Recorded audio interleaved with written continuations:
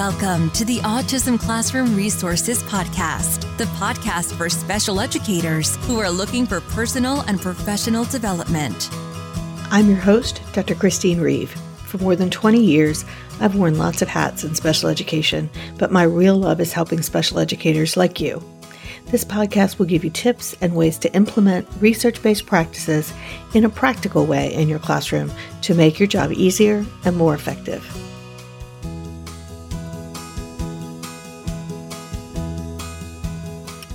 Hello there. I am so glad you're here today for the Autism Classroom Resources Podcast. I'm Chris Reeve, and this month we are talking all about the relationship between communication and behavior. It's interesting. I was visiting the other day with my co-author and longtime co-worker and friend, Susan Cabot. I've had Sue on the podcast a couple of times to talk about communication. She's a speech pathologist. So she came on and talked about students who are functioning in the average or above average range of cognitive abilities who have autism. And in those episodes, we talked about some of the hurdles that those students face, one of which is specifically increased rates of anxiety and depression, and how that impacts both their communication and their behavior. And you can hear those interviews about teaching pragmatic communication skills and some of those other challenges in episodes 70 and 71. So if you just go to autismclassroomresources.com/episode 70 or /episode 71, I'll make sure those links are in the show notes as well. So anyway, so we were kind of talking about this weekend. Working with behaviors with these students that we noted in those episodes, it's really complex.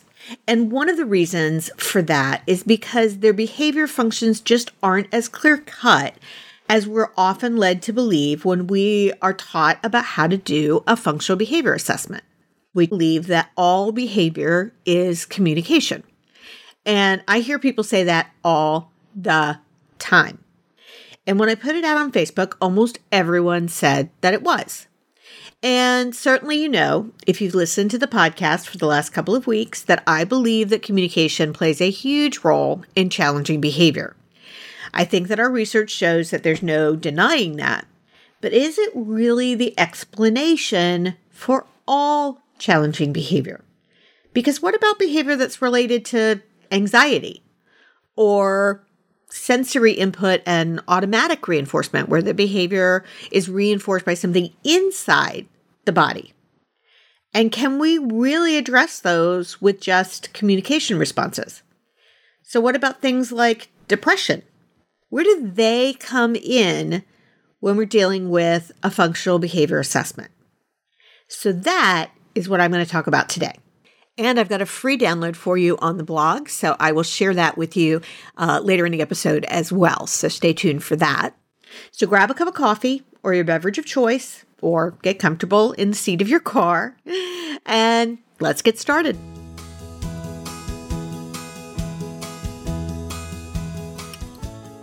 Most of our research literature on functional behavior assessments was completed with individuals who had severe disabilities, severe developmental disabilities, and individuals who had severe communication difficulties or disabilities. Many of the participants in the research studies were nonverbal and couldn't tell us what they were thinking or what they were feeling. And yes, as a behavior analyst, I do think that people have thoughts and feelings that play a role in their behavior.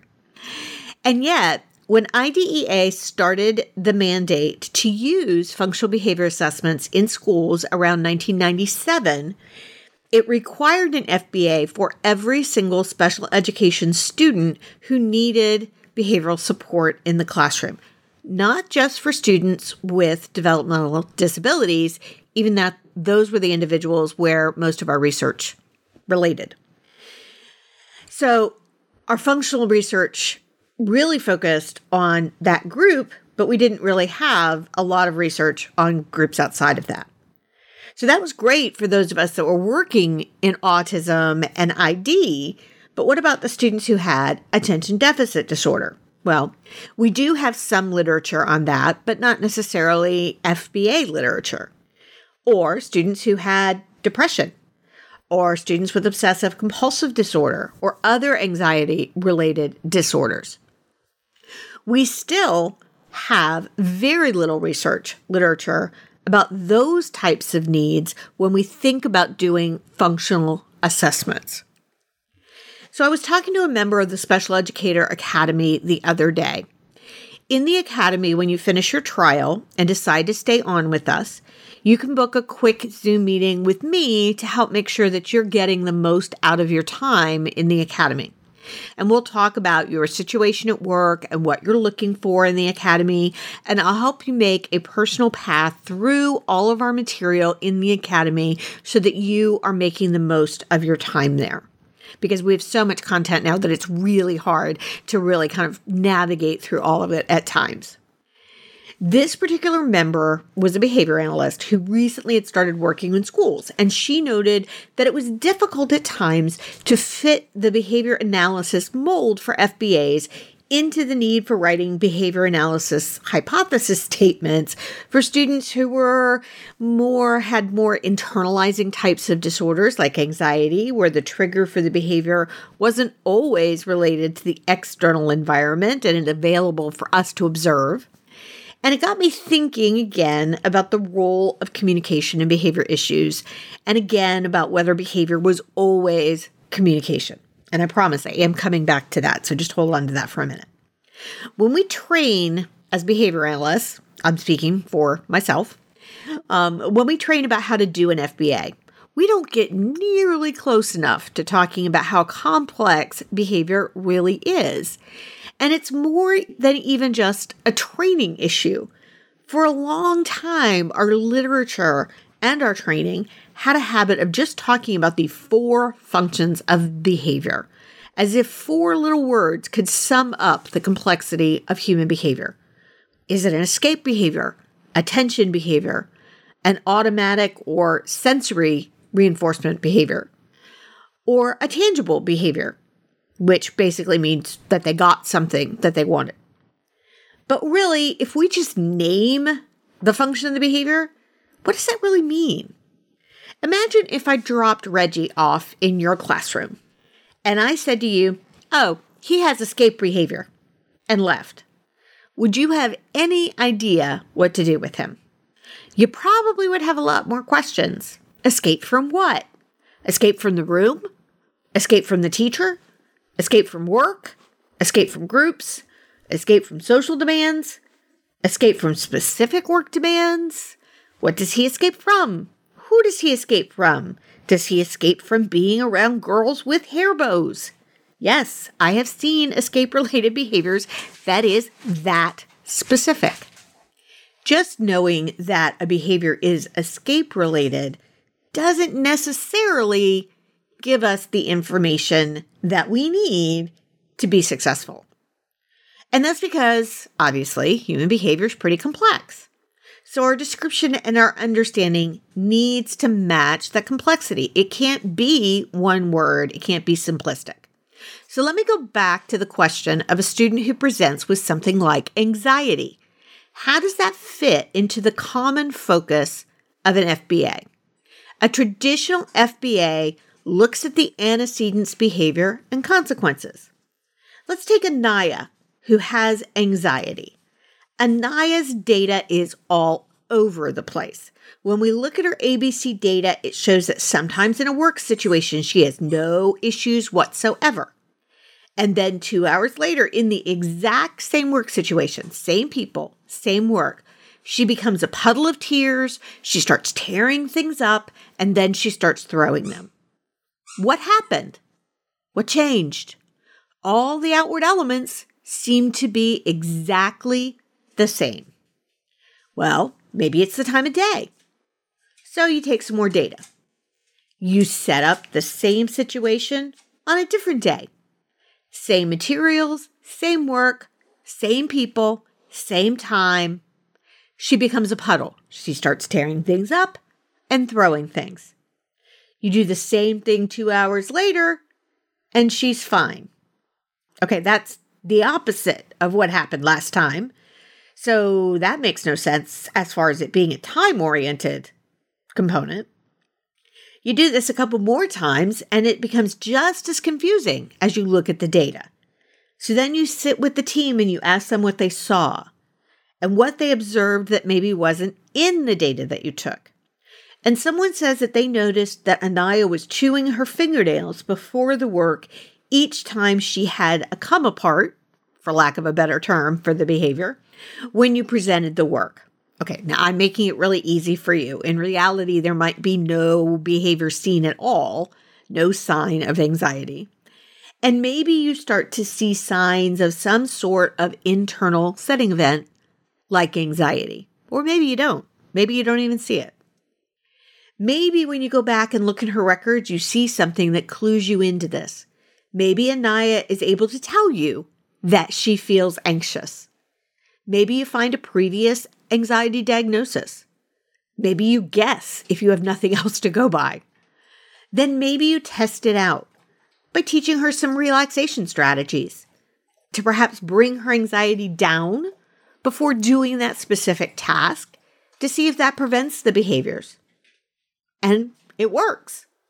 That's one way to test it out to see if your hypothesis is correct. So, how would anxiety fit into an FBA, ABC, letter alphabet, that is our FBA process? Well, there's 3 things that I would say we need to consider with this that are important. First, it's important to remember that human behavior is anything but simple. And the idea that a 3-term contingency of antecedent behavior consequence is going to completely and adequately sum up every behavior is probably not going to work. Think about how many times has your consequence ended up being an antecedent to the next behavior, and the behavior ended up being an antecedent to the next behavior before the environment even responded with an outcome or a consequence.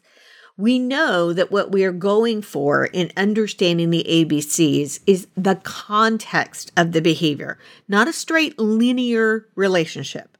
We're trying to capture the overall context of the individual's behavior and the environment actions around that behavior to find the different connections and overlaps between them. It's not really a 3-term contingency, though, is it? Because it also needs to include things like setting events. I've talked about setting events during episode 11 and in other places on my blog. And if you're not familiar with setting events, they're essentially something that sets the occasion for the antecedent to trigger the challenging behavior. They make it more likely that the challenging behavior is going to happen.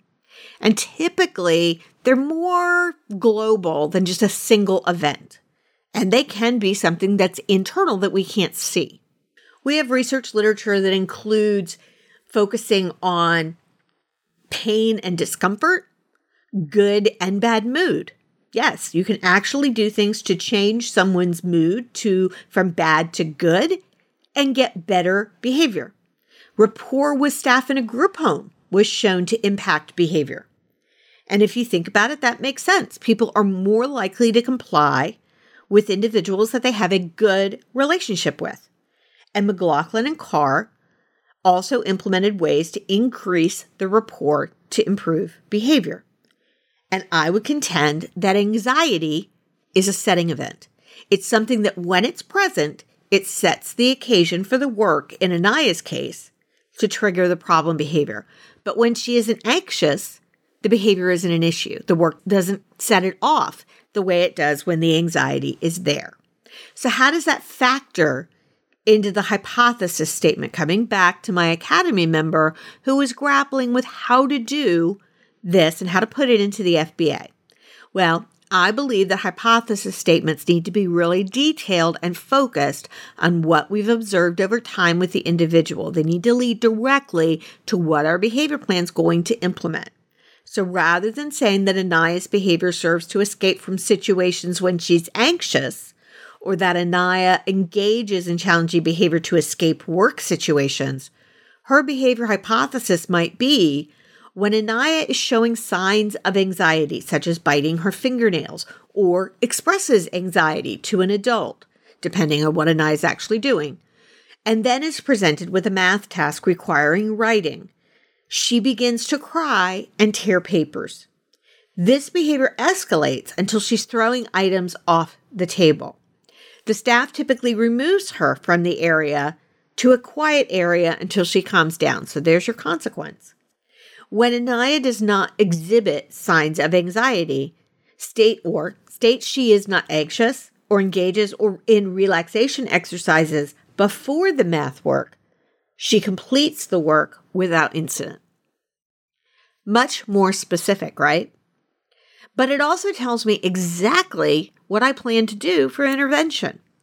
Replacement behaviors might be teaching her to initiate the relaxation strategies on her own, possibly teaching some self-regulation skills to know when she needs them, teaching her to ask for a break or a calming period before starting difficult tasks independently if she is feeling anxious.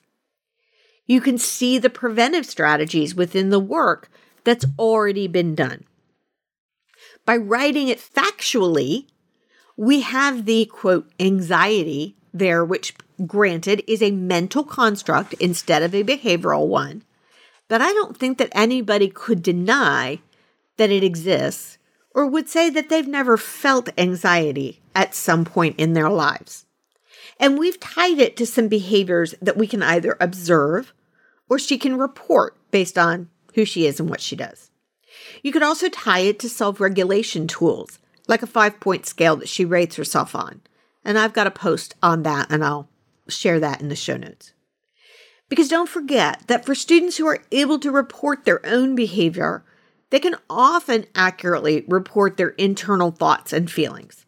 We can't always rely on them 100%, but we can rely on them to some degree, dependent on the situation and the student.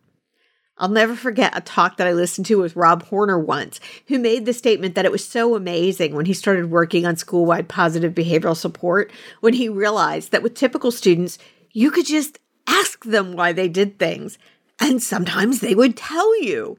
And after so many years of working with students who are nonverbal, that was just amazing. Sometimes we really do make things harder than they have to be.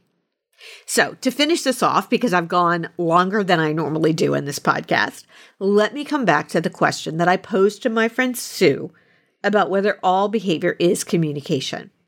Her answer, and my answer as well, were the same, as they often are, is that I don't think that they are necessarily one and the same.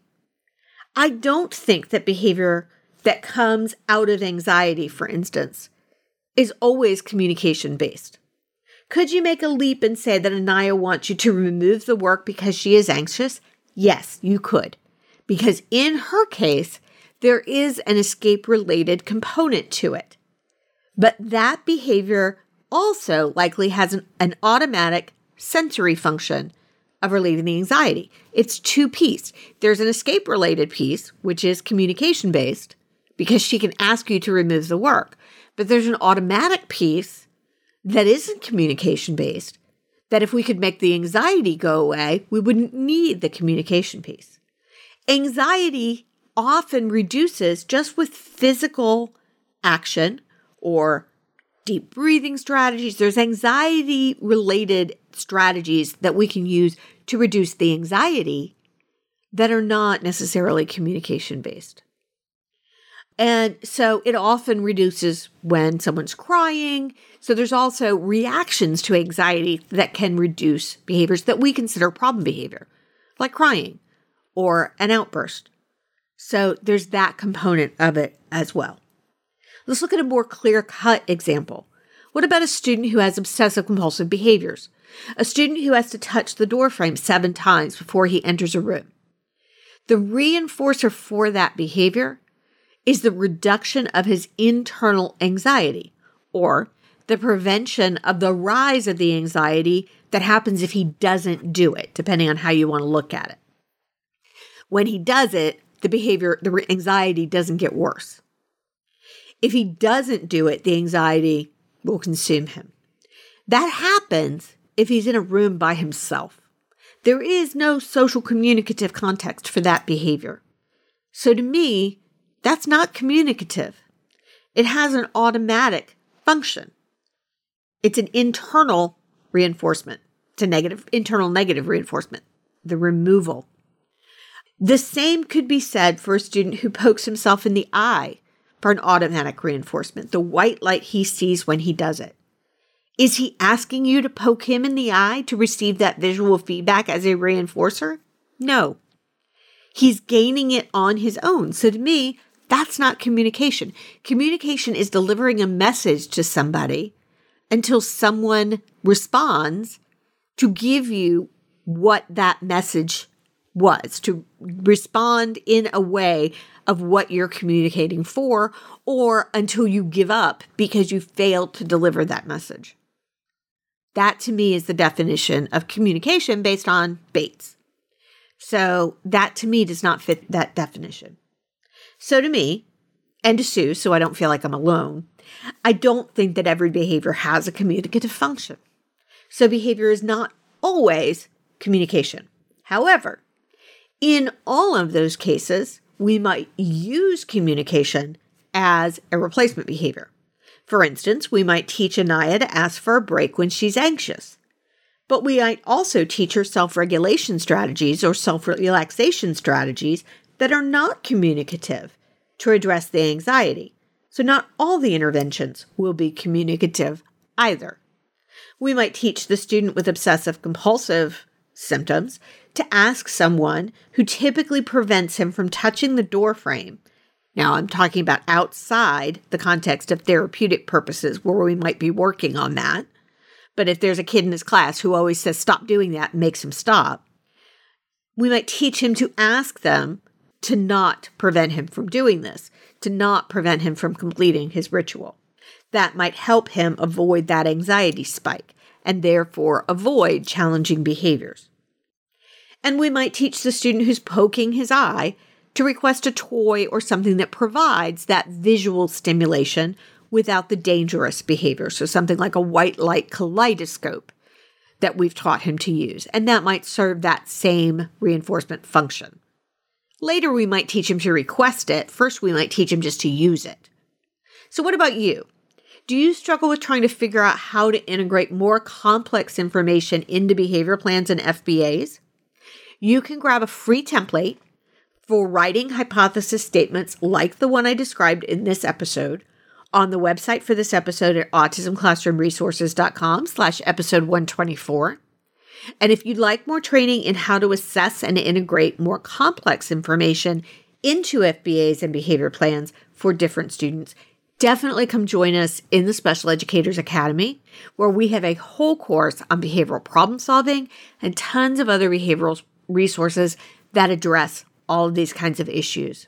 Grab your 7-day free trial at specialeducatoracademy.com. Stay past your trial and book a free consultation with me to plan out how to make the most of your time with us.